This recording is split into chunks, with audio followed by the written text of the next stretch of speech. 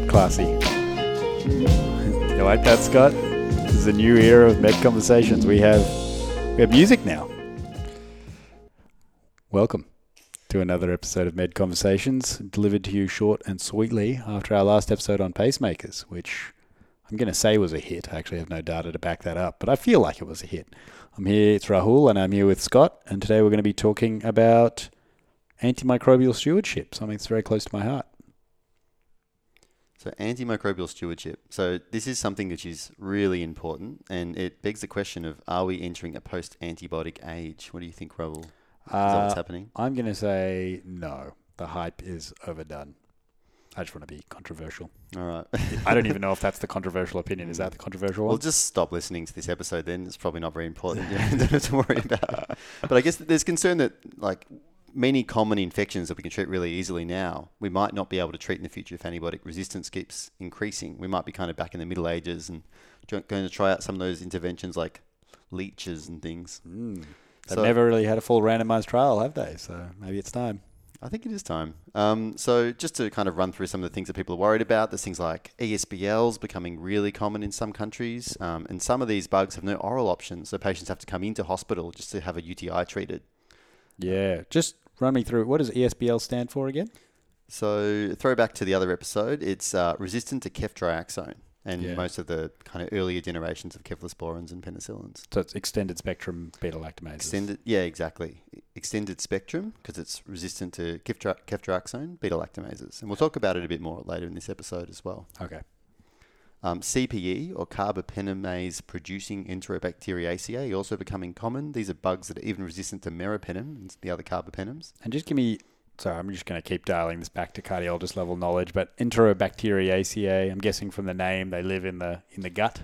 Yeah, it's a general word for a big group of bacteria that, gram-negative bacteria that often live in the gut. So things like E. coli and Klebsiella. Okay. And then we're getting some potentially untreatable pathogens. So we're getting things like pan-resistant Pseudomonas or gonorrhea. So they've found gonorrhea that's been... the different gonorrhea strains that have been resistant to every antibiotic that we have. So they haven't yet found the one that's resistant to everything, but they have found strains of gonorrhea that are super resistant. So what did they end up treating Darvor with then? I don't know. Prayers. His preferred mode of treatment. Yeah. We're getting patients with... There was a patient, for example, with Klebsiella in 2016 who had a hip abscess that was pan-resistant to 26 antibiotics that they tested, and who died of septic shock. So 26 antibiotics. Wow, they gave it a good run before then. Or would that have been tested in a petri dish before they tried it on the patient? So they would have tried... I think they tried it in a petri dish. That would be like an impressive, just logistical challenge to give a patient 26 different antibiotics. Also, it would be interesting to give them the really like common, narrow ones as well. Yeah. Interesting clinical choice. Yeah. But the thing about this antimicrobial stewardship is that it's not all bad news. We can affect it, unlike maybe some other global problems like climate change, where our political institutions are being co-opted. But let's leave that for another... I think that's a nice little taste of optimism, though. So many of these... I feel like antimicrobial resistance does fall into that bucket of climate change, of like things that are going to end the world soon and we're all doomed. But it's nice to know that at least this one's modifiable. Yeah, so I'm going to give you a really optimistic example. So... MRSA, or methicillin-resistant Staph aureus. So that's Staph aureus that's resistant to things like flucloxacillin or oxacillin. And this was the reason why all your older patients still know about this golden staph thing, is it was very much in the news in the early 2000s because there was this big global epidemic of increasing rates of MRSA. So that's essentially Staph aureus, which is that really common bug that's found everywhere, but it's resistant to the most usual treatment that we use, which is methicillin, or in Australia, flucloxacillin, right? That's what MRSA means? Exactly. So usually, you often have to treat MRSA with vancomycin, which obviously is an IV antibiotic. You have to dose it. It's a bit of a pain in the bum compared to just giving someone a bit of flucloxacillin. So, rates, for example, in the UK got up into around 48% in about kind of 2001, 2002. And then they implemented all these big sets of new hospital guidelines, including things like testing patients for MRSA and decolonizing them, treating them with staph decolonization with nasal mupirocin and cleaning all their clothes, etc. They created new protocols around how they did a lot of procedures using things like prophylaxis, aseptic techniques. They started reviewing lines more in the hospital. And but the number one intervention really was hand washing. Hand washing is absolutely the biggest, most important intervention for stopping staph. And they found that the rates of MRSA went down from in the high 40s all the way down to kind of the teens. So by about 2015, about kind of 15%. That's awesome. And yeah, I mean, the people at home can't see this, but Scott's showing me a graph that shows the USA, unfortunately, not experiencing any decline in their MRSA numbers, but the UK one drops precipitously over just, 15 years? What is that, Scott, 15, 20 years? Yeah, so there was a bit of a decline in the USA, but the decline in the UK was huge. And there was also an associated decline in deaths from MRSA. And throughout this period, the deaths from MSSA, so the sensitive one, stayed reasonably constant. So it really looked like there were these extra infections from these resistant bugs that were starting to disappear after we started all these So this protocols. Is an example of how we can sort of improve antimicrobial effectiveness by stuff that's not even related to antimicrobial prescribing, really. That was about hand washing and cleaning up patients and decolonizing them and those sorts of things, wasn't it? It wasn't actually about changing the prescribing habits. I think there might have been some stuff about using increased focus on antibiotic guidelines to not use too broad antibiotics. But you're right. The main thing came under infection prevention and control, which we'll talk about, which are things like hand washing and protocols and things. So basically, it's not all futile. We can have an impact. And what happens in the hospital does matter. Yeah. So in terms of this episode, I'm just going to quickly reference that we did a gram-positive and gram-negative pathogen episodes. And for background, especially if you're a med student, I probably recommend listening to those ones first because you might get a little bit lost here. Yeah, just to get a grip on bacteria and antibiotics to start off with. Yeah. So first we're going to talk about what is antimicrobial stewardship, basic principles. We're going to talk about what infection prevention and control is. Then we're going to talk about antimicrobial resistance. So what does that mean for a bug to be resistant? How does it develop and spread? And how do we know if something's resistant? We're going to talk about lots of complications of antibiotics and how to avoid them using some clinical cases. And then we're going to talk about some key clinical advice and really common questions I get asked as an ID reg. So we'll keep this really practical. The first half has a lot of principles and science, and the second half will be case-based. But before we get to that saucy first half, let's listen to a saucy song.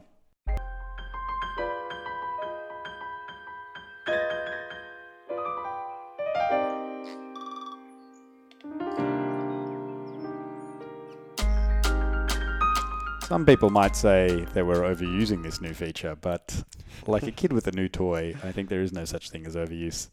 So, back to the boring bit of this podcast, antimicrobial stewardship. Scott, what is antimicrobial stewardship? So, antimicrobial stewardship, or AMS, means interventions and monitoring programs to encourage better use of antibiotics. So, this is usually using the right antibiotic, looking at the empiric therapy for different infections, and also the directed therapy once you've got some results. Looking at the dosing, the route of the antibiotic, and the duration of the antibiotic administration. So is it just antibiotics we're looking at? So it's AMS, so antimicrobials. So this also includes antifungals, antivirals, antiparasitics, but antibiotics are obviously the most common thing we give in hospitals. Mm-hmm. Okay. And so I guess what's the goal of doing all this policing and you stopping me from having my unlimited antibiotics? So the reason why we keep your dirty hands out of the cookie jar is because the primary goal is to optimize clinical outcomes for that patient while minimizing unintended consequences of antimicrobial use. So that is things like side effects, increased antibiotic resistance in that patient and also in the broader population, and costs and other allergies and problems that the patient might have. Okay, all right.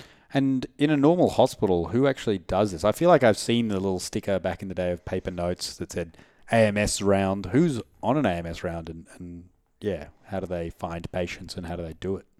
So every major hospital in most developed countries will have a formal AMS program. So this is often a weekly or bi-weekly ward round where there'll usually be a pharmacist, an ID doctor, and a nurse who together go around and review all the patients, usually just the ones on broad spectrum or restricted antibiotics.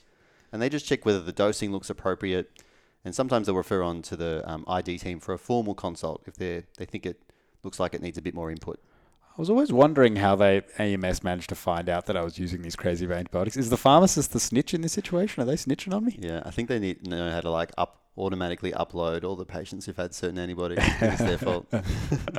Very smart. Yeah, keeping the cookies from you. Mm-hmm. So infection prevention and control, or IPC, is another word you get thrown around all the time, but I probably didn't know what it was for a few years in. But it basically means all the kind of non-antibiotic interventions for controlling infection. So particularly things like hand washing, prevention of infection transmission between patients, things like screening patients or isolating patients, putting them in contact precautions, also cleaning and the hospital environment and stopping. Yeah, it's funny. I think there's a bit of an eye roll, at least amongst a lot of doctors, when infection prevention and control unit comes to visit, because it's often about being told to wash your hands properly and things like that. It can feel a little bit about like you're a kid in school again, but as you were pointing out with that data around MRSA before, some of that stuff sounds like it's really important for going a long way in preventing antimicrobial resistance and problems. Yeah, I mean, like a lot of important things, it's often seems a bit boring or, True. But yeah, it's super important and you can have a difference. And you not giving a resistant infection to your patient might be the most helpful thing you do in many cases, as we kind of faff around with all our non-effectual interventions in a hospital. Like stents. Yeah, like stents. The case of the century, all the unnecessary stents that were done, we find out. But because the key thing is that everyone listening here, you are the people who will make most decisions involving antibiotics. It's not the ID team. It's not the formal AMS program. So it really is important that you guys are invested in trying to just make better antibiotic decisions. And it's not a situation where you're trying to sacrifice your patient for the good of the whole. That's not Put them up on an altar. What AMS is trying to do. There's good evidence that it will help your patient if you give them the right antibiotic. Yeah, that's funny. That is kind of how I viewed it, as though for the greater good of preventing resistance, we're not going to give this patient the best treatment. But as you've sort of pointed out, actually it's about preventing resistance in that patient and side effects in that patient as well from antibiotics. Exactly. So what is antimicrobial resistance? We've spoken a lot about it today, and it seems to be one of the really key goals of AMS is to prevent this resistance. But what is it and how does it come about? So drug susceptibility or resistance describes whether antibiotics work clinically against pathogens that cause infections. So not just necessarily from tests in the lab. Okay. So usually this means that a pathogen will stop growing or be killed when a drug like an antibiotic is present. Okay, and so how does it actually stop, or how does a bacteria or whatever organism it is stop an antibiotic from working or an antimicrobial from working?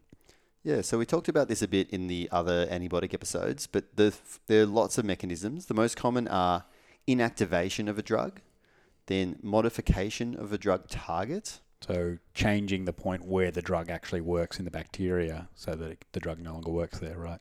Exactly. Limiting uptake of a drug. By the bacteria? So stopping the drug from getting to where it's got to go to kill the bacteria. Right.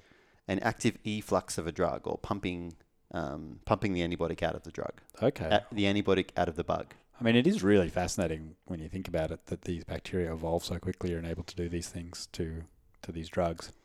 Yeah. And you only really need to learn the specific mechanisms if you want to do ID, or if you're doing physician training MCQs, probably, or some uni exams. But you need to remember the concepts. And so I'll just run off some examples. So what about MSSA, methicillin-sensitive Staph aureus, compared to PSSA, penicillin-sensitive Staph aureus? Why is a methicillin-sensitive Staph aureus more resistant? Well, this one I remember, they used to be able to just use penicillin for everything, right? But then the Staph aureus started producing a beta-lactamase, which is like an enzyme, an ACE, that breaks down beta-lactam antibiotics. And so they no longer work. Are there any penicillin-sensitive Staph aureus around anymore? Or is it like pretty much they're all... Yeah, they're actually getting more common in a lot of places. Cool. In Australia, they're getting a bit more common. I think that's because we're using those basic penicillins less and less. Okay, interesting. Which is, yeah. So that's an example of an enzyme that breaks down or inactivates a drug, beta-lactamase in Staph aureus. Yeah, but then for the golden Staph aureus to become MRSA, or methicillin-resistant Staph aureus, that's usually due to an altered penicillin binding protein in the cell wall that the antibiotic can't bind to anymore. I always find this really interesting. That protein was named after it was found that penicillin binds to it, right? So they invented penicillin, found that it binds to that protein in the bacteria, and then named that protein after the drug that binds to it, which is kind of like an inverse way of naming a protein. I like that. But so the MRSA kind of alters where the penicillin binds, and it no longer works. Is that what you're saying? Alters the protein, yeah. So the binding site doesn't work with penicillin. So that's that second mechanism. So the modification of the target of the drug. Then there's other things which can limit the uptake of a drug, like, for example, vancomycin intermediate Staph aureus, which it's a bit resistant to vancomycin and sometimes needs high doses of vancomycin or is difficult to treat. And in this one, the bacteria actually has a thickened cell wall that it's hard for the drug to get in. Okay, so like you were saying, that's a limiting of the uptake of the drugs. It can't actually get in unless you give a really high dose of vancomycin. Yeah, it's not getting to that site to stop the bacterial growth. Mm. And then the last one we talked about, so active efflux, so bacteria that pump out the antibiotic. And that's something that we see in lots of gram-negatives, and sometimes it's multi-drug efflux, so they'll have something that pumps out lots of different antibiotics, or sometimes it's specific to one drug. And an example would be E. coli, and doxycycline resistance is often mediated by that, but you do not have to remember that. That's really fascinating. I mean, and this is completely off topic, and you haven't prepared for this at all, Scott, but I'm going to fire this question at you anyway. Are we going to be constantly in a quote-unquote arms race with bacteria? Is there anything on the horizon that, like, maybe it would be too hard for them to evolve against, or, like, you know, is there a solution to this? Kronos, Ultimo, yeah, I'm imagining some sort of Thanos, like, snap of the fingers or something. I don't know. Well, I mean, as we'll talk about later, bacteria are really good at evolving resistance. So I think it's always going to be an arms race. It's just evolution, really, between the antibiotics and bacterial resistance. Fascinating. So some bacteria are intrinsically or natively resistant to antibiotics, and some bacteria can acquire or mutate resistance. So, for example, Enterococcus, like Enterococcus faecalis, Enterococcus faecium, are intrinsically resistant to cephalosporins. So they don't usually work because I think all Enterococcus have this different penicillin binding protein, PBP5, so it just doesn't work. Okay. But you might have a range of different E. coli, and some of the E. coli will have ESBL genes that make them resistant to ceftriaxone, and some don't. So we often test them in the lab and find out what they are. Yeah. Now this, I think, do you talk about this later, but this is really fascinating, and I recently had to learn it because I sat my US exams, that bacteria can swap genes between each other, which is fascinating, by multiple different mechanisms. Do you talk about this later? Yeah, talk about it later. Have I been premature again? Yeah, premature again. Okay. I'm sorry. Well, yeah. Must have been tapping again.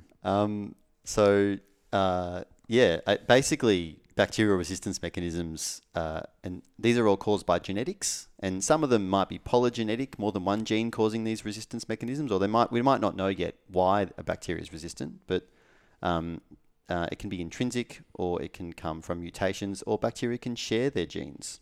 Okay.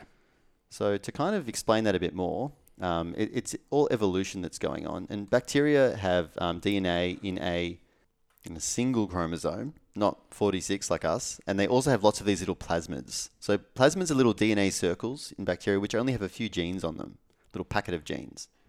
And then all the plasmids in the chromosome in a bacteria are called the genome, or all the genes in it. But the important thing about these little plasmids is that they're mobile, and they're more easily shared between bacteria through horizontal transfer. So remember, vertical transfer is like mum to baby. Mother to daughter. Yep, gotcha. Yep. Horizontal transfer is me sharing my genes with you. That sounds nice. Yeah. Maybe this weekend. Yeah, well, I got a free schedule. Which is pretty amazing that, it's like, and bacteria can do this not only between individuals of a species, but even between bacteria of different species can sometimes share their genes. Right, yeah, I do. That's fascinating. That is really fascinating. Does this have something to do with, side note, something to do with CRISPR? Or no, that's how bacteria fight viruses. That's how they found the CRISPR protein, right? I'd have to look it up. Can't remember. Don't worry. It's like a gorilla sharing a big rig gene to a human. Okay. Did you like that joke? Was it? No. Okay. Maybe I didn't get it. It's not really a joke. Okay. So bacterial evolution, because of this horizontal gene transfer, is so much faster than humans. They don't need to have generations and recombine their genes in order to evolve. So you might remember from our other podcasts that ESBL and CPE, so extended spectrum beta lactamases resistant to ceftriaxone and earlier antibiotics, and carbapenemase producing Enterobacteriaceae are two of the most important multi-drug resistant gram-negatives. CPE are usually resistant to carbapenems like meropenem. So these are usually on plasmids, so they're most easily spread between bacteria. And most patients with CPE infection are colonized with these resistant bacteria in their gut prior to getting the infection with the bug. So you're telling me, does it mean that if I am a person who has CPE on me, that all the new bacteria that come to the party, at least of that variety, can get the CPE resistance gene from the ones that are already living inside me? So they can. It's still not super easy because obviously the bacteria, I'm not a microbiologist or whatever, but have processes to stop just randomly accepting genes all the time. Right. But it's something which intermittently they do. Okay. And particularly if the selection pressures, if you're on antibiotics for a long time, there's that evolutionary selection pressure in your gut, and then all the other ones are dying. And they're leaving their genes around with their cell walls destroyed. The other ones are picking them up. Yeah, there's all these different processes which they share genes. Yeah, that's so interesting. So some of the risk factors for things like CPE that you might hear me ask you on the phone if you call me to ask whether a patient needs meropenem are things like overseas hospitalisation in a country with high rates of CPE. If you're in Australia, in the US, it's much more common, or even in some parts of Europe. But in a lot of the kind of countries with lower health resources, it's very common. If the patient's been on long-term antibiotics, if they've had long hospital stays, or if they've been living in a country with high resistance rates. And in Australia, for example, we screen any patient who's been admitted overseas within the last 2 years to a hospital. We screen them for CPE with a rectal swab. Huh. Is there an easier way to do that, or just a rectal swab's the good way to do it, I guess? I don't know. Any other suggestions? Or nasal swab would be nice, I guess. Mouth swab.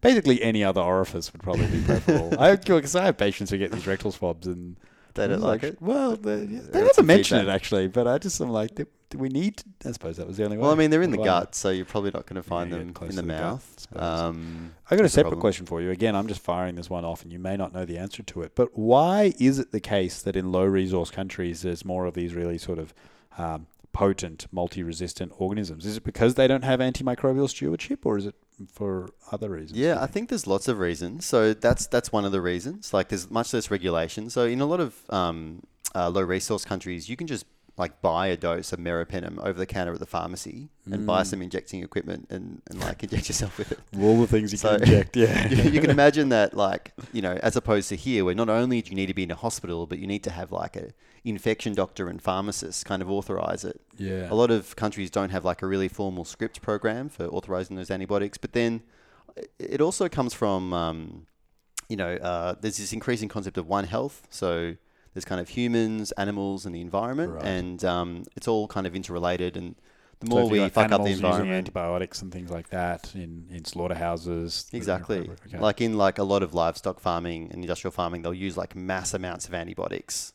And also remember that when people have antibiotics, they don't just have it and it just disappears. It'll be in their poo and it'll go into the system. It's all the water is constantly being reused. We're part of all these cycles. Big ecosystem, huh? Yeah. Yeah. Okay, that's really interesting. It's a really strong argument for antimicrobial stewardship. The fact that, in the countries where it is available and strong, there is much lower rates of these really potent infections. Yeah. And even, I guess the other thing to mention is that, things like poverty and stuff where people are kind of crammed together, they don't have clean drinking water, they don't have clean food, there aren't regulations around kind of cleaning environments and stuff. That's also a big risk factor for spreading some of these bugs. Yeah, okay. I see what you're saying. And I guess if the bugs can transfer these genes to each other, the more bugs you have transferred and spread to people, the more opportunities you have for that to happen. Yeah, exactly. Some mutations are harder to evolve than others, or we see them less frequently, and some have kind of a low threshold. But this is going to get into the stuff that ID physicians worry about. But the important thing is that kind of the concepts here. So we've got this bacterial resistance through plasmids and chromosome genes, and these plasmids, these little circular ones, once they spread around, they're kind of like a wind-up toy. They're just constantly coating their proteins and pumping them out. Whereas bacterial chromosomes have a bit more complex, have more regulatory genes. They can switch production of a protein on or off. So plasmids can use a lot of energy, and they can be lost over time if they're not used. So the kind of flip side of this evolutionary process is that if we look at most studies of CPE, carbapenemase producing Enterobacteriaceae, these ones we really worry about, we found that in most patients, carriage lasts under a year. It kind of depends on the organism and the so what you're saying. So if they get the mutation that makes them resistant from a plasmid, and that plasmid sort of using a lot of energy but not providing much benefit, it gets shut down over time. And so a previously resistant bacteria can become a non-resistant bacteria with time. Yeah, exactly. Okay. Yeah. So, and then that patient will be less predisposed to having a really resistant bacteria that has a much higher mortality rate. And the flip side of that is if you keep using that antibiotic and they keep using that plasmid to be resistant, then that plasmid's going to stick around and they'll remain resistant. Yeah, exactly. Another argument for AMS. Okay, that's what you're saying. Yeah. So, next I was going to talk about a really brief version of how we test for resistance and what resistance is. So you could obviously do like multiple podcasts just on this topic, but everyone would fall asleep. I think Raul's giving me a look. Be glued, glued to the microphone and speakers. So we talk about patients can have phenotypic resistance, which is expression of resistance. So that's when we notice that a bacteria or an organism is resistant. And that can be in vitro, so in the lab, or in vivo, so in life.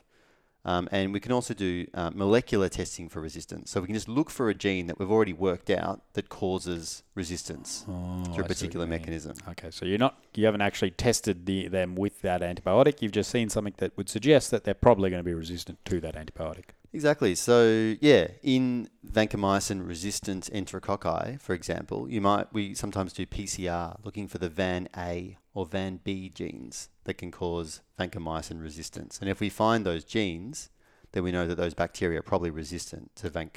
And I'm guessing doing that PCR is a lot quicker than trying to culture the bacteria than testing the antibiotic on it. Is that why? Yeah, exactly. Okay. Yeah. So in the lab, they do lots of tests on bacteria. So, for example, on all those plates that you see. And what the main kinds of tests that they do are they test growth of a bacteria or pathogen with antibiotics at increasing concentrations. And then they see how high the concentration has to be in order to stop growth of that pathogen. And then they call that point the minimum inhibitory concentration, or MIC. And they're those numbers that sometimes they release from the lab, sometimes they don't, but you might see them sometimes. I've seen those before. On a microbiology report. But usually the lab produce those numbers, but then we keep them to ourselves. Cookie jar. Cookie Cookie jar. Because we don't want people over-interpreting them or think they mean things that they don't. Because there's a real art to interpreting these because we compare these values to a set of reference values called breakpoints. And if the MIC is higher than this reference value, the bug is considered resistant. We'll write a little R usually. And if it's lower, we'll say the bug's sensitive. Okay. So if the lab tests a bacteria and an antibiotic, and there's a high minimum inhibitory concentration, then that means that the bug is probably resistant to an antibiotic if it's higher than that breakpoint. Because you need a lot of the antibiotic to inhibit the bacterial growth. Yeah. Yep.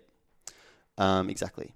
And you don't need to know about this, but there's some different methods that they use to work this out. There's something called broth microdilution, where they just basically use different concentrations of an antibiotic in little wells, and then they put little bits of the bug in there and see when it grows and when it doesn't. There's this very intensive process called agar dilution, where they use different sets of whole plates with different concentrations of the antibiotic and then see if the bug grows. So you can imagine you need like dozens of plates. Yeah. Dozens of plates. It's a lot of work.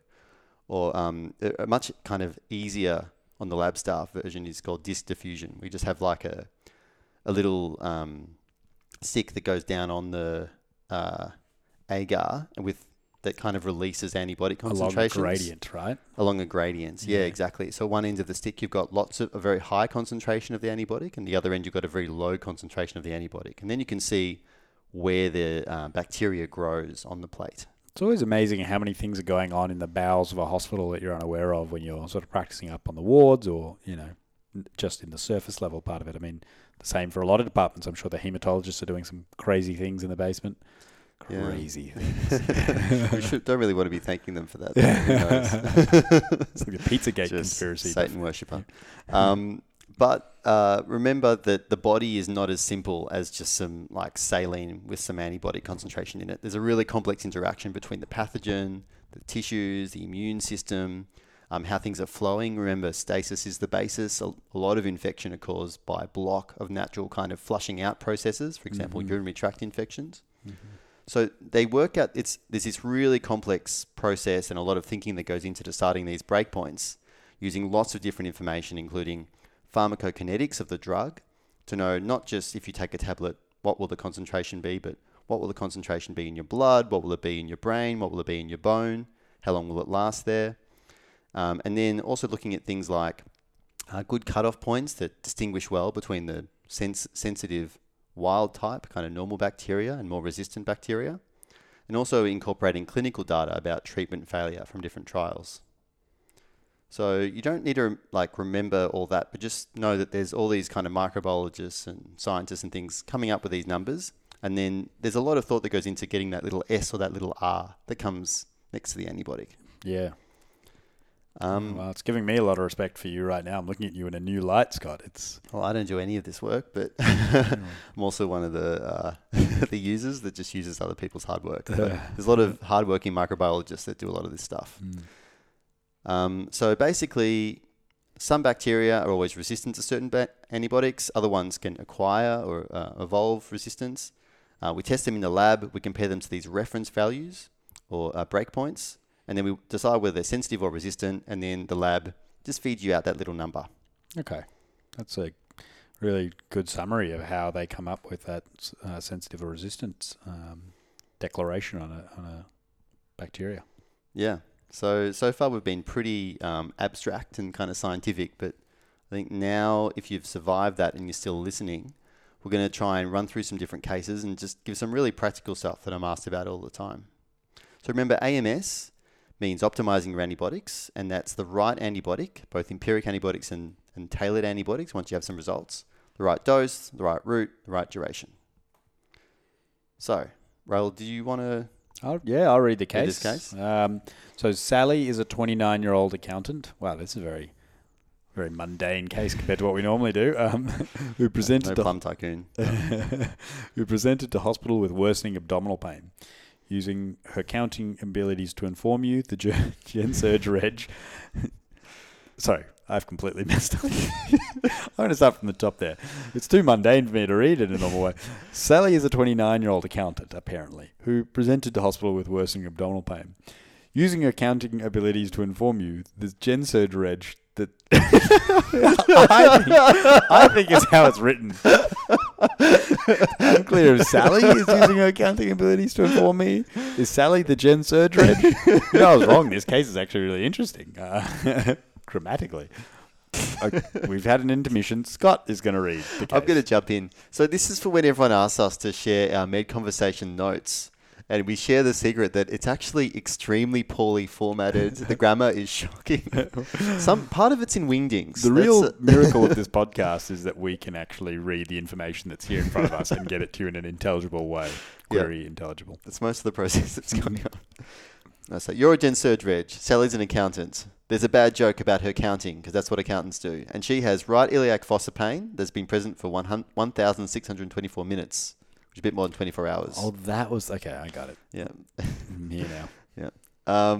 A CT shows some free fluid in the pelvis, and she's referred for a laparoscopic appendectomy. Okay. What empiric antibiotic should be used? Well, I guess if I was going to talk about my process, I would be looking up some guidelines or calling someone else. But yeah, guidelines-wise, in Australia, I'd be using the therapeutic guidelines. Also known as ETG. ETG. So you can get it on your phone. It's a really useful app. It's got really nice brief summaries of a lot of medical conditions as well. It's great if you're kind of a resident or medical student. It was extremely handy when I was an intern and resident, yeah. If you're in the UK, the NICE guidelines are good. In the US, Sanford is an amazing app that I always hawk that I think is really quick to use, quick off the draw, and really convenient, has doses and everything. Or you can use the IDSA guidelines. Unfortunately, they're not updated in real time, like in the UK or Australia, but you can find that they kind of every few years they'll do a big review article and look at antibiotic recommendations for different conditions. Because remember, antibiotic resistance will be different in different countries. Okay. And so, this lady's got intra-abdominal infection of some variety, presumably appendicitis. So what does the ETG, the therapeutic guidelines, say for that? So ETG says gentamicin, metronidazole, and ampicillin, all IV. Gentamicin for the gram-negatives, metronidazole for the anaerobes, and ampicillin for gram-positives, particularly Enterococcus. Mm-hmm. And it gives you some other options of using ceftriaxone and metronidazole or using intravenous augmentin. So just a quick note here. Gentamicin or tobramycin, the aminoglycosides, some doctors don't like using them very much because they can cause permanent hearing loss or vestibular toxicity. But that's usually after patients have had quite a few doses of them. So I'm usually very happy to use them, and they've got really fast killing power, but I'll always chart them as one-off doses, and then because you only need to give them once a day, and then the next day, if I think the patient still needs it, I'll chart another one-off dose instead of kind of leaving a patient on it. And I've actually met a doctor before who was in Nepal when he was a first-year medical student and has now permanent hearing loss because they just gave him like 7 days in a row of aminoglycosides. Yeah. Okay. All right. So I guess looking at this from an AMS point of view, I've gone on the guidelines and I've worked out my empiric antibiotics. What's the rest of my process here? How am I minimizing or helping out the broader community and this patient from from facing the perils of antibiotic resistance? Yeah. So the patient, so Sally has her surgery. They send off some pus from her abdomen. They find peritonitis everywhere. And we wait and see what comes back. So we see, did you go on E. coli? Did you go on ESBL? Did you go on Enterococcus? And that might guide what antibiotics you use based on the bacteria and what resistance patterns they have. Remembering that infections like this are usually polymicrobial. So even if you go a bug, you want some reasonably broad cover as well.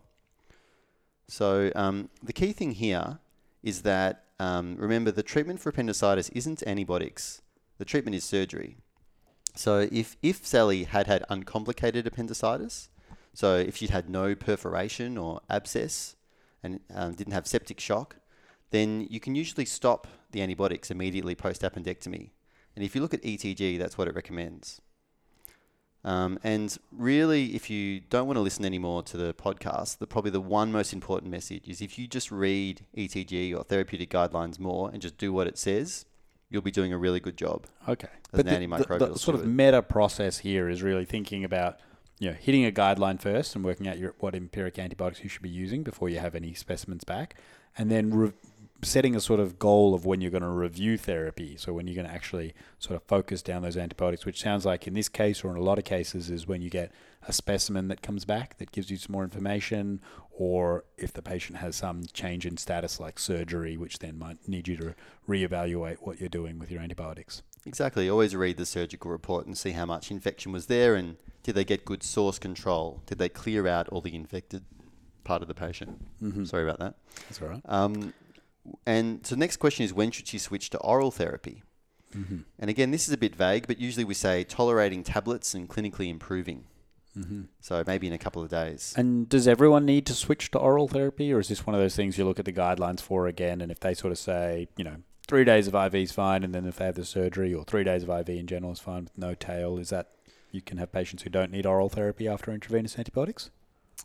So I guess it depends how many days they've already had, because the recommendation for the total duration is 5 days. That's including your intravenous therapy and your oral therapy from when the patient had the surgery. So if the patient's already had kind of 4 or 5 days of IV, then they probably won't need an oral tail. Okay, so this is again something that I'd probably find in the guidelines that I'm looking at. Yeah, have a good read of ETG. And look, if you've been on the wards, you probably noticed that a lot of patients will get more than 5 days of antibiotic therapy for intra-abdominal infection, like ruptured colon or perforated appendicitis. But the ETG recommends 5 days. And part of the reason is there was this big trial called the Stop It trial done in 2015. And this randomized over 500 patients across 23 sites in the US to get a short course of antibiotics, so just 4 days, then stop after the operation, versus a longer course of antibiotics, which averaged about 8 days, but was based on patients becoming afebrile, having a reduced white blood cell below 11, and starting on oral intake. These patients all had intra-abdominal surgery. They could have had percutaneous drainage, or it could have been a laparoscopic or a laparotomy where they opened it up and kind of got all the pus out of the patient's abdomen. And they did exclude patients who the surgeon thought they didn't have good source control. So the surgeon thought there was still some abscesses in there or infection that they couldn't get rid of with the washout, or with patients who were planned for another laparotomy. And they actually found that the average antibiotic duration between the two groups was 4 days versus 8 days, and there was no significant difference in outcomes. So they had a composite outcome of surgical site infection of the abdominal wound site, recurrent intra-abdominal infection, like an abscess or something still there, or death. And they found that the composite outcome was 21.8% in the short antibiotic course and 22% in the longer antibiotic course. Yeah, wow, you don't get much closer than that, huh? So there truly was no difference between a short and a long antibiotic course. Yeah, exactly. And death was similar, surgical site infection was similar, recurrent intra-abdominal infection was similar. I mean, that's pretty amazing when you think about these patients were pretty unwell. They had peritonitis, they had inflammatory response syndromes, they had febrile and had high white cell counts, and 5 days of antibiotics with appropriate surgery was enough. Yeah, and I think it just reinforces the point that, the treatment of these infections is surgery, and the antibiotics is really just to mop up some of the stuff on the side. Just remembering that if a patient doesn't have surgery for intra-abdominal infection or abscess, then sometimes they actually need really long course of antibiotics because that's not the optimal treatment. Mm-hmm. You want to get the knives in if you can. So let's do another case. Okay. So I might do it this time because only I can read these indecipherable notes. It's nice that you didn't make this about my reading ability. Mr. Borborygmus. It's a Turkish name, isn't it? Probably. I don't know. It sounds like it. It's also the name of stomach rumbles, is a little aside. But he's a 64-year-old man in ICU for 4 weeks after a cardiac arrest for a STEMI with a coronary... Now we're talking. This is good. Yeah. This is probably one of your cases, isn't it? It's gone very badly. He had a coronary artery bypass graft, which was complicated by a sternotomy superficial surgical site infection and a ventilator-assisted pneumonia. And 4 weeks later, and multiple courses of antibiotics, he's still on broad-spectrum antibiotics and not really getting better. Most recently, he's been on cefepime for 7 days. And What's cefepime, Scott? So it's a cephalosporin antibiotic. Is it really broad? It's very broad, yep. Okay. It's one of the antibiotics recommended for ventilator-associated pneumonia, or VAP. So it's a pretty serious antibiotics. He's been on this for 7 days, right? Yeah, exactly. Yeah. And you are called to review him for new fevers and increased white blood cell count. Being thorough, you chat with the ICU nurse looking after him, and you note that he's had 10 stools per day for the last 2 days. And fast forwarding a little bit, a stool is positive for C. diff toxin. What's C. diff toxin? Clostridium difficile toxin. So there's a couple of different tests that hospitals do on stools to work out if a patient has Clostridium difficile or C. diff. And they can test for the toxin, they can test for the toxigenic gene, and they can try and culture the stool and grow Clostridium difficile. And C. diff is that antibiotic-associated sort of bacteria that can infect the bowel and cause pretty profound diarrhea, right? Yeah, exactly. So you probably heard about it in med school as potentially resulting in pseudomembranous colitis or toxic megacolon. Toxic megacolon. What are those great names? So this is an infection which is pretty common. You'll see it quite a bit, and it is mainly caused by patients being on antibiotics, particularly broad spectrum ones like cephalosporins, clindamycin, right? Clindamycin, yeah. Yeah, wasn't it originally called clindamycin-associated gastroenteritis or something like that? Exactly. I'm very impressed, Raoul. Maintaining your non-cardiology knowledge. Clindamycin, fluoroquinolones, and cephalosporins are some of the biggest culprits. But you can get it after any antibiotic, and it's a common problem in the hospital, but you can also have patients who are on antibiotics can just have an antibiotic-related diarrhea, and which is pretty common. It's a bit hard to differentiate between them. You usually need a test in any patient on antibiotics or who's had recent antibiotics who for C. difficile by testing their stool. But sometimes if it's just antibiotic-related diarrhea, it might only be mildly soft, type 5 or 6 instead of 7. They probably don't have any abdominal pain or other features of infection. Whereas our patient had this acute rise in their white blood cells, they were acute severe diarrhea, and obviously a positive test. So what do you think we should do? Increase the cefepime. We got a bacterial problem, needs a bacterial solution. Yeah, so the problem is that cefepime will be making this infection worse, right? Okay. So we look at the cefepime and we note that we read our handy ETG on our phone app that we've installed, and we note that the recommendation for ventilator-associated pneumonia is for only 7 days of treatment. And Mr. Borborygmus has improved from a respiratory point of view. So we decided to stop his cefepime because he's already day 7, he's had 7 days, and it's making his C. diff worse. Then we start him on treatment for the Clostridium difficile. So we give him some oral vancomycin. Ooh, oral vancomycin. Don't they normally give that IV? Yeah, so this is the only indication for oral vancomycin. I'm sure you'll see someone stuff this up at some point in your career. Just remember, oral vancomycin, it's not systemically absorbed into the blood. It's only it stays in the gut, so we only use it for C. diff infections. Well, that sounds really handy, actually, as a property of oral vanc. Yeah. Okay. All right, so I guess the lesson there is that if you're on some broad-spectrum antibiotics for a long time and someone develops diarrhea, always think about Clostridium difficile as a cause of that diarrhea, which can be treated with oral vancomycin, which doesn't enter the systemic circulation. Or are there any other treatments? Is it always oral vanc? Oral vancomycin, and stop their other antibiotics, because remember, their other antibiotics cause the infection and they'll make it worse if they stay on them. Okay. Yep. You can't use any other antibiotics to treat C. diff? So you can use intravenous metronidazole.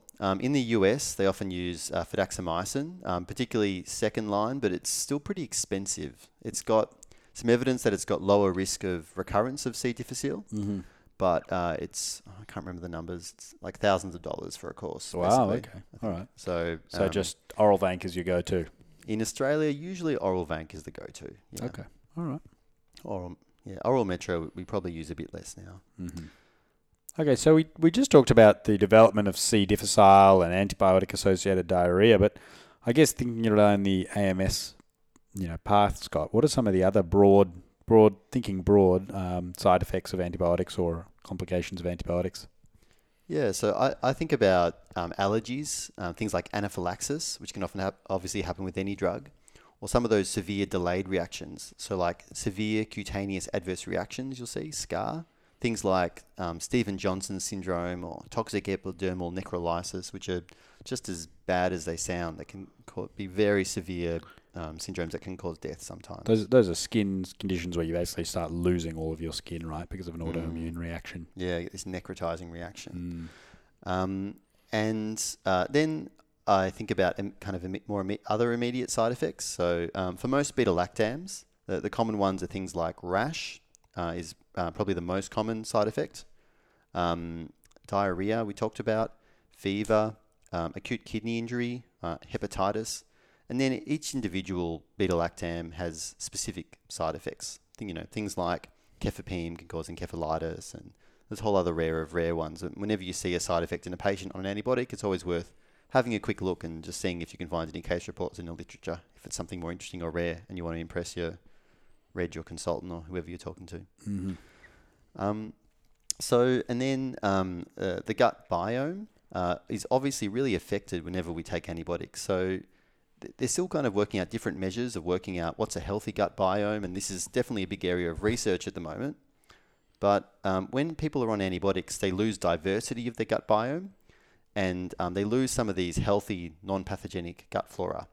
And that can lead to overgrowth of resistant bugs, things like vancomycin-resistant enterococcus or ESBLs and Clostridium difficile that we talked about, and even things like fungal infection. Patients can have candidemia, which is quite a serious infection with candida in the blood. There's also some evidence suggesting antibiotics can increase risk of getting a second infection in the medium term. So seems counterintuitive to what you'd be doing with the antibiotics. Yeah, so once you've kind of got one infection, then you're higher risk of getting another one. So this is just some of the reasons why we need to be careful about giving patients too many antibiotics or continuing it for too long. There's also some suggestion that patients after receiving antibiotics can have increased mortality. Obviously, that's hard to separate from other variables that are going on. And even patients who've gone through ICU with severe sepsis who haven't had any antibiotics have shown to have reduced gut flora diversity. So this is still an area that we're kind of learning about, but we know that antibiotics aren't good for you, apart from treating the infection that you need it for. Yeah. You only use them when you need them, I guess, is a summary. Yeah. All right. Do you want me to? Have I earned the right to try another case? Yeah. Let's do the reading test again. Let's try and read my terrible scribbling. 58-year-old patchouli pineapple. Now this is more med conversation style. Is a reluctant. I'm going to say reluctant, is what I was meant to say. Visitor to the hospital after failing to cure her cellulitis with several courses of black market grade aromatherapy. Multiple cumin enemas, wow, spicy, and prophylaxis for many months with a jade egg. Oh, wow. Patchouli's really giving it a good shot on the natural therapies. She is febrile with extensive erythema and well-demarcated swelling of the right lower limb, and that spread rapidly over 48 hours. She's admitted and treated with IV benzyl penicillin for erysipelas. What is erysipelas, Scott? So I think a lot of doctors don't know what erysipelas is. And so erysipelas is kind of similar to cellulitis, but a little bit different. And a lot of doctors will just call erysipelas and cellulitis the same thing. Erysipelas means infection of the more superficial layer of the skin, and cellulitis means infection of the deeper Dermis? Subdermis, okay. and subcutaneous parts of the skin. So the really classic difference, if you see it in ED or wherever, is that erysipelas, because it's infection of the superficial layer, has this really well demarcated, like well-defined line. It's like kind of raised, bright red skin, and it progresses really rapidly. Whereas cellulitis often has more of a kind of diffuse edge, and it comes on a bit more slowly. Okay. Why do we need to tell the difference between these two things? Excuse my naivete. So the only reason that we care is that erysipelas is basically always caused by streptococci, which are sensitive to benzyl penicillin, the kind of first-line penicillins, whereas cellulitis is still usually caused by streptococci, but sometimes it can also be caused by golden staph, so Staph aureus. Oh, so we have an opportunity to narrow down our antibiotic here if we make the right diagnosis. So for cellulitis, we usually treat with flucloxacillin or sometimes cefazolin, but benzyl penicillin will be a better antibiotic that will kind of work more quickly and do a better job for erysipelas. Okay.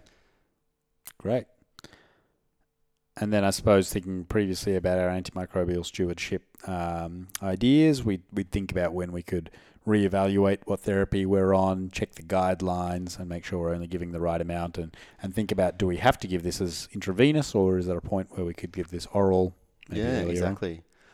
With a lot of patients with cellulitis and erysipelas, they really don't need IV therapy for very long, maybe even a couple of doses for many of them.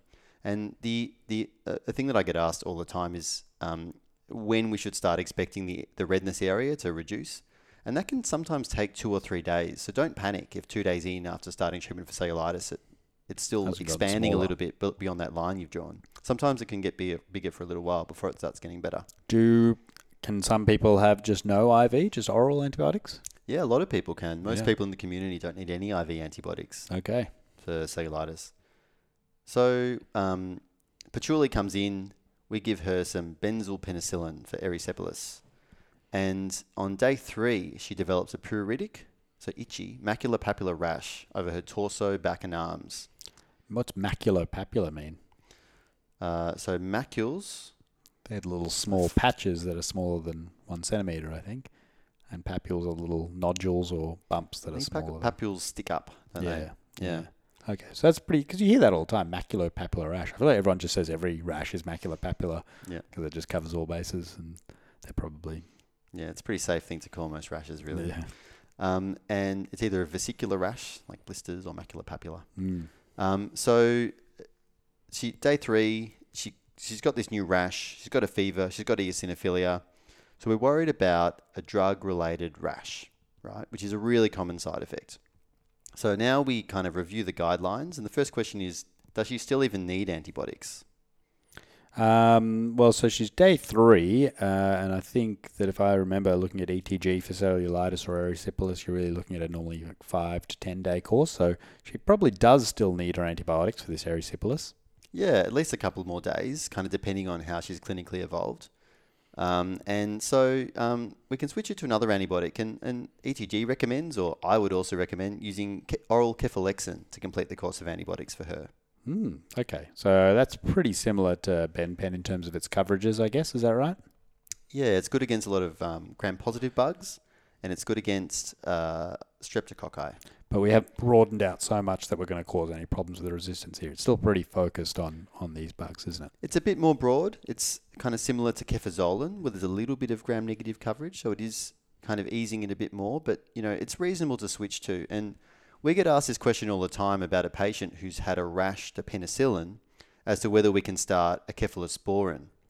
Because there's some cross-reactivity, because all of these drugs are beta-lactam drugs that have a beta-lactam group. So they have a similar chemical structure. Exactly. Similar chemical structure for most of the penicillins, or for all of the penicillins, cephalosporins, and carbapenems.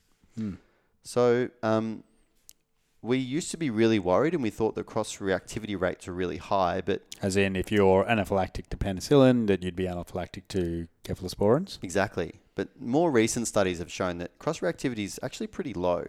So for patients allergic to penicillin, the rate of reaction to cephalosporin will be between 1 and 4%. Okay. So I guess if someone really was anaphylactic to one of them, you'd maybe want to have a bit of observed time before you just sort of send them home with a box and say, see you in 5 days. Is that right? Exactly. So if I'm ever making a decision about whether to give a drug in a patient who has a potential allergy, the first thing I want to know is what drug did they have the allergy to, and what are some of the other options. And then when they had it, was this an allergy that the patient just had this admission, or did they have it when they were a kid and they can barely remember? What happens? And particularly I'm asking about how long did the reaction take to come on from starting the drug? Was it an anaphylactic allergic reaction, or was it a slow reaction that took a few days?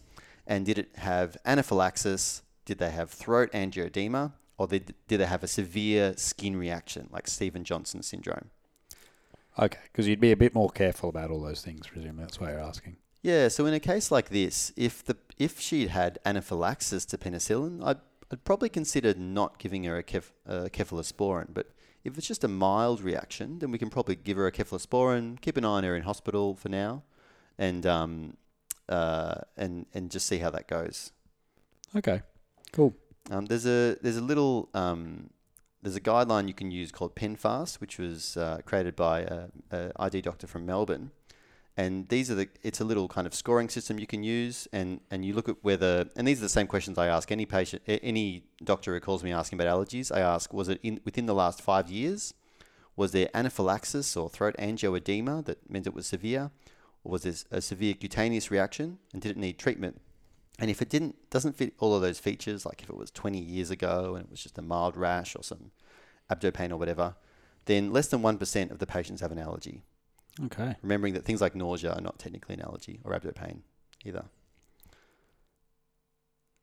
So just going through some other topics that I'm asked really often about and are really important in thinking about antimicrobial stewardship. Prophylaxis. So you can look up all the prophylaxis guidelines on ETG or UpToDate, but the thing to remember is if a patient doesn't have an infection and we're just giving them an antibiotic to prevent an infection, if they have a surgery, usually they only need 1 dose of the antibiotic just before they have the surgery or the procedure, as you would know from your excellent AMS practice during angiograms.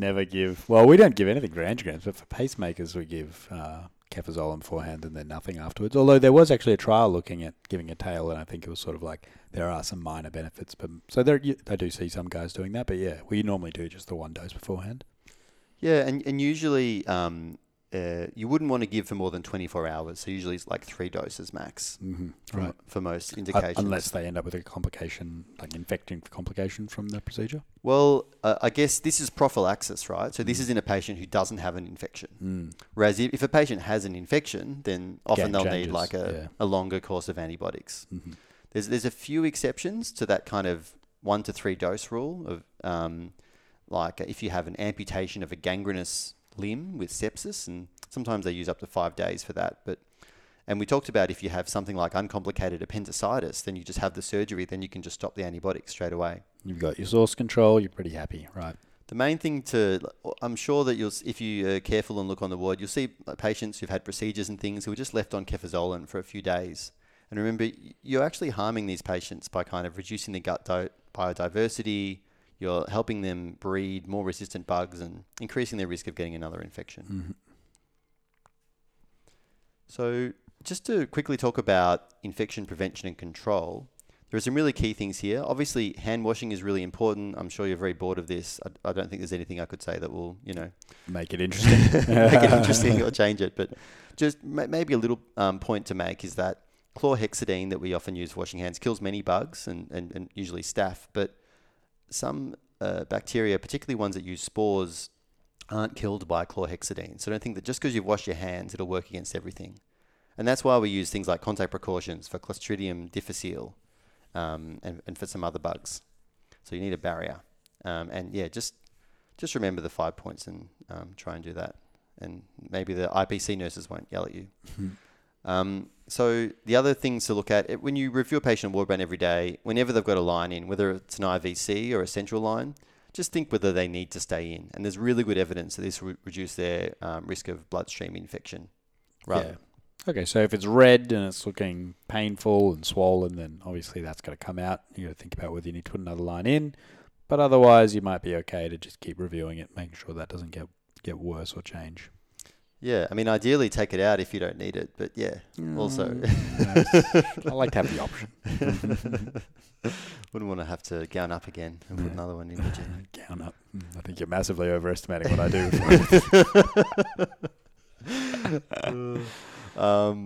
So it's sterile techniques, really important for procedures. My little tip for residents is if you're confused about a procedure, whether it's a urinary catheter insertion or a lumbar puncture, just read a guide online beforehand and just think through your steps. And at which point you're going to have your sterile field and at which point you're going to have already touched and set up all the things you need to set up. Because otherwise you'll find you're halfway through and you're like, how do I get this syringe case open? No worse feeling, especially when there's no one else in the room and you're like, maybe if I just roll it towards me. With the patient's family member watching you and giving you very awkward eye contact. Would you mind just grabbing? Is that all right? Yeah. So just think carefully about how you're going to maintain aseptic technique when you do these things. And as another little kind of Easter egg for those residents out there who are constantly asked to replace peripheral IVCs, so you'll need to look at your hospital guideline around this. This is your reward for making it past an hour of listening. Here's your Easter egg. So there was a Cochrane review in 2019 which found that routine replacements of peripheral IVCs compared to clinical review every day, looking for signs of infection or the line not working or thrombus, was not different or superior. So I think if you need to look at your hospital guidelines about what to do, but it does seem like if you're kind of asked to replace an IVC and you go and have a look at the IVC yourself and you see that it looks really clean, it's working well, there's no signs of infection, it's the kind of dressing isn't all soiled with blood or anything else, then it can sometimes be reasonable to kind of just wait and ask to review the IVC again in 24 hours. The reason is that although we know that having a line in increases your infection every day that it's in, it's also true that the process of putting a new line in also does have a risk of infection. So I presume it's a little bit, this isn't a good analogy, I've just realized as I'm saying it, but a bit like the takeoff and landing thing with a plane. Like putting one in is probably a high risk time and taking one out is probably not, but towards the end is probably a high risk time as well. So I guess if it's looking okay, do you want to subject them to another takeoff? That analogy was poor. Yeah. You don't win all of them. Yeah. I mean, look, You'll probably be asked to do this and check your hospital guidelines, but just be aware there's a 2019 Cochrane study you can cite if you're very busy on a cover shift. Tell you what, there's nothing people respond to better than just someone throwing a study in their face. Just being snarky. That's the goal. Which is really what IPC and AMS are all about. True, yeah, that is their modus operandi. So you're throwing it back at them. Fun police and being snarky. So another big aspect is remember screening and isolation, particularly for patients who've had risk factors, who've been exposed to things like CPE or been in overseas hospitals, etc. And if you're concerned about any highly transmissible diseases like pulmonary TB or measles, make sure you think about testing the patient, discussing with ID. always discuss with ID before requesting tests for either of those two pathogens, because you're kind of committed down a certain kind of treatment algorithm once you go down that path. Right. Particularly with measles, they notify the state government. Oh, yeah. I mean, they notify Anthony Albanese. Let him know. He's got a little like a little Bluetooth speaker in his cowboy hat. He's got a specific phone that's red and rings, just the measles phone. It's been another measles test. Gonna need an intervention. All right. So this is the last topic, dosing. And I thought I would just run through some really common mistakes that I see and that I'm called about. So, Raul, are there any ones that you sometimes stuff up or have to check when you dose? Probably I stuff them up a lot, but I never check them. That's the key, is not knowing that you've stuffed up. Yeah. So I mean that's the message to take away today. Yeah. If this does end up being used in a medical indemnity case, then I am joking, for the record. Yeah. So just remember that benzylpenicillin, IV benzylpenicillin, has a few different doses. It's got a much higher dose for things like meningitis than you use for the erysipelas we talked about before. Meropenem has a higher dose for meningitis, and ceftriaxone you use usually 2 grams BD for meningitis. That's higher than your 1 to 2 grams per day that you usually use for pneumonia. Endocarditis, remember there's also some different dosings of Fluclox. So you'll usually give IV Fluclox 2 grams every 4 hours for endocarditis with Staphylococcus aureus, whereas you give a lower dose for cellulitis. And I often see patients just on a cellulitis dose when they're worried about the staph bacteremia, so that's a problem. And the big other one that people stuff up is Pseudomonas. So sometimes you need a bit higher drug concentrations to really get in and treat that Pseudomonas. So the treatment guideline is if you're using ciprofloxacin, which is the only oral agent that can treat Pseudomonas, you use 750 milligrams BD instead of 500 milligrams BD for a patient with normal renal function. So it seems like a theme there is if you've got a pretty serious infection like meningitis, endocarditis, or Pseudomonas, that you should probably just double check and make sure you're giving the right dose by looking at a guideline like ETG. Exactly. ETG, or you can use MIMS as well. If you're in Australia, or Up to Date has some good dosing guidelines as well. Also has a really good drug interaction checker that you can just kind of pop in drugs and see if they interact. Saves a lot of time. The other thing that I see people missing a lot is checking patients' renal function and their weight. So particularly in patients with fluctuating renal function, it's important to check their renal function frequently and look at the dosings of their drugs, because things like cefazolin dosing or flucloxacillin dosing can change depending on the renal function of a patient.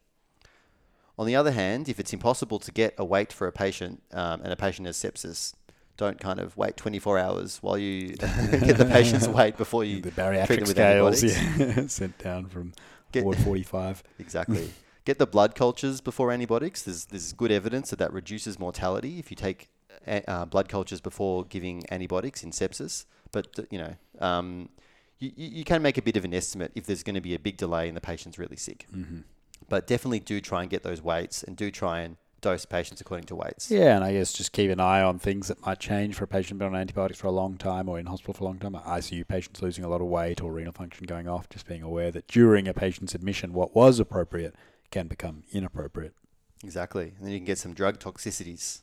So another thing is dosing in obesity is often not very well evidenced. Hopefully more people do a lot more studies on this and try and improve the information that we have in the future. But And sometimes they'll have guidelines around this on Up to Date or ETG, and sometimes they don't. So if you have a really kind of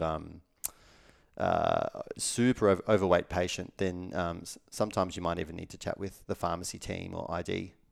And also don't get tricked that some drugs dose by actual body weight, so their weight if they step on a normal scale, and some drugs are dosed by ideal body weight. So that would be their weight if they were at a normal weight for their kind of frame and that's really just about whether it's a fat-soluble drug, right? Whether it's the volume is getting distributed within the adipose tissue, or whether it doesn't actually go into adipose tissue, in which case it's only going to their muscles. And if you give them one that's, you think is going to the adipose tissue, you're giving them way more than you think. Yeah, exactly. Yep. The other big thing I'm always asked about is dosing of vancomycin. And the simple way to think about it is that we often give a loading dose in patients who are kind of sick and in hospital, which is most patients that you'll probably see as a resident or registrar. And that's, think of that as filling the bucket with the patient's, body water being the bucket and the vancomycin going in there. And then you think that there's a hole in the bucket and it's always draining out, which is the patient's kidneys getting rid of the vancomycin. And then the maintenance dosing has to replace what's being drained out of the bucket.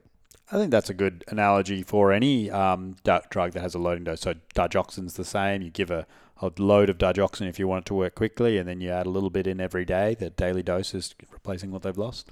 Keep them exactly. at a steady state. So that's a great way to think about it. And you'll find guidelines online, but often the loading dose will be around 25 mg per kg, and then Just for vancomycin. Vancomycin, and then you'll give a lower maintenance dose, and then depending on how bad the patient's renal function is, which makes it harder to predict how much vancomycin they'll need, then you'll need to do repeat vancomycin levels. Does your loading dose change with the renal function, or is that generally pretty fixed just based on weight, and then it's the amount that you're pouring in? So that's probably a bit more controversial. I'll just use kind of the lower end of the range for the loading dose. If the patient's got very poor renal function, I'll use kind of the upper end if they've got good renal function, is what I kind of do in practice. And the other thing is, the main thing with vancomycin dose checking, like it's not that hard, but you just need to make sure you know who's doing it. Because sometimes it's the resident who's meant to order that level, check that level, and kind of modify the vancomycin dose. Sometimes it's the pharmacist, sometimes it's ID.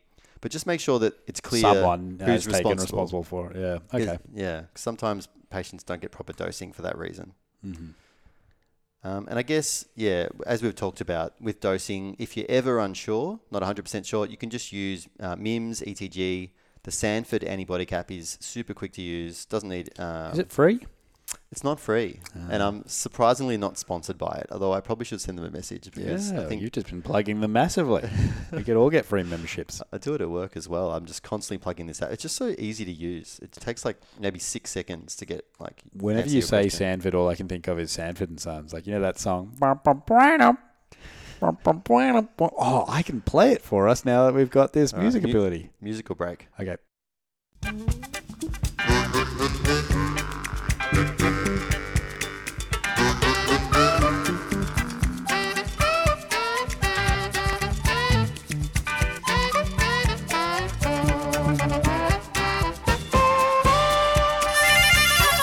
Aren't we all happy that we did that?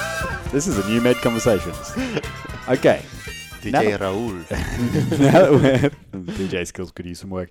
Now that we're through all of that, why don't you give us a nice summary of what we've spoken about today, Scott? Because we've covered a lot of... This has really been more of a principles of ID type podcast, but we've covered a lot of ground. Got pretty broad in the end. So the first thing is, whenever you treat a patient with antibiotics, think about the indication for treatment. Just because a patient's sick, they don't need antibiotics.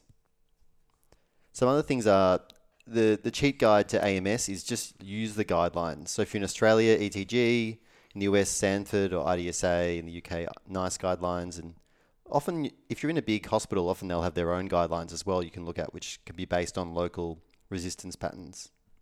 Okay, so I think one of the other things was reviewing dosing. So, there's patients who have been in for a while, making sure you're keeping on top of their renal function, their weight, if there's any special dosing for the indication you're using, like meningitis or endocarditis. Basically, if it's a pretty severe condition, you want to make sure you're getting that dosing right. And often those ones have unusual dosing. Definitely. It's really important to have a step where you review the microbiology after your initial empiric therapy, and then you try and direct the therapy against that patient. And I think that's part of being a good resident. I remember being a resident, coming in early in the morning, checking the cultures for like the patient we knew had infections or were waiting for him to come back. And then it's really helpful in the ward rounding, like, hey, I've had a look at the micro this morning. It's back. It's sensitive to this. Could we swap to that? And, that's a big value add you can provide as a resident on the ward round. Exactly. And often broad spectrum antibiotics are less effective than narrow spectrum antibiotics that just work well against a smaller range of bugs. So it can really help your patient. So again, use suggested durations. Often you'll see people pushing durations a lot longer than they need. And this will directly help your patient. They're not just a sacrificial lamb on kind of an Aztec pyramid. It will help them. There's good evidence for it. And this one I like. Discuss with ID if your team is concerned about the guideline recommendation. So if it doesn't seem to fit, this person was really unwell when they came in and the guideline says give them 3 days and a pat in the back and send them home, then call ID and say, I just want to confirm that this is the right thing that I'm doing, or I'm not sure that this is the right infection I'm treating or whatever. Then, they can provide some helpful advice. Yeah, exactly. If you look at the guidelines first, and if you're concerned about the guideline, we're always happy to chat. Avoid endless prophylaxis, particularly with antibiotics, even more than avoiding the bottomless normal saline bag, which we've all seen on some surgical patients, where it just keeps getting charted again and again and again. The night resident gets asked every night, should we continue this? The night resident doesn't really know what's going on with the patient. They don't want to be responsible for anything going wrong, so they say yes. They chart a 24-hour bag, and the next night they're being asked the same question. Sadly common situation. By the way, if you are a night resident, the key to avoiding the situation is to make sure you chart a bag that ends during the day so that someone else has to answer this question. Key point, yep. And overall, good antimicrobial stewardship will reduce complication rates in your patients. It'll prevent you getting more resistant infections in the future that will be harder to treat and can have increased mortality and morbidity. And it will benefit other patients as well. Yeah. Okay, well, that was a whirlwind tour of ID. And I got to say, I've been left starry-eyed looking at you, Scott. It's impressive how much you guys know. I mean, this is just the surface level. This is just the cell wall of this ID specialty. Get into the mitochondria. Yeah. Work your way in. No, I'm good from here, but I am impressed. Well, I mean, maybe Mr. Quincy Jones could take us away here.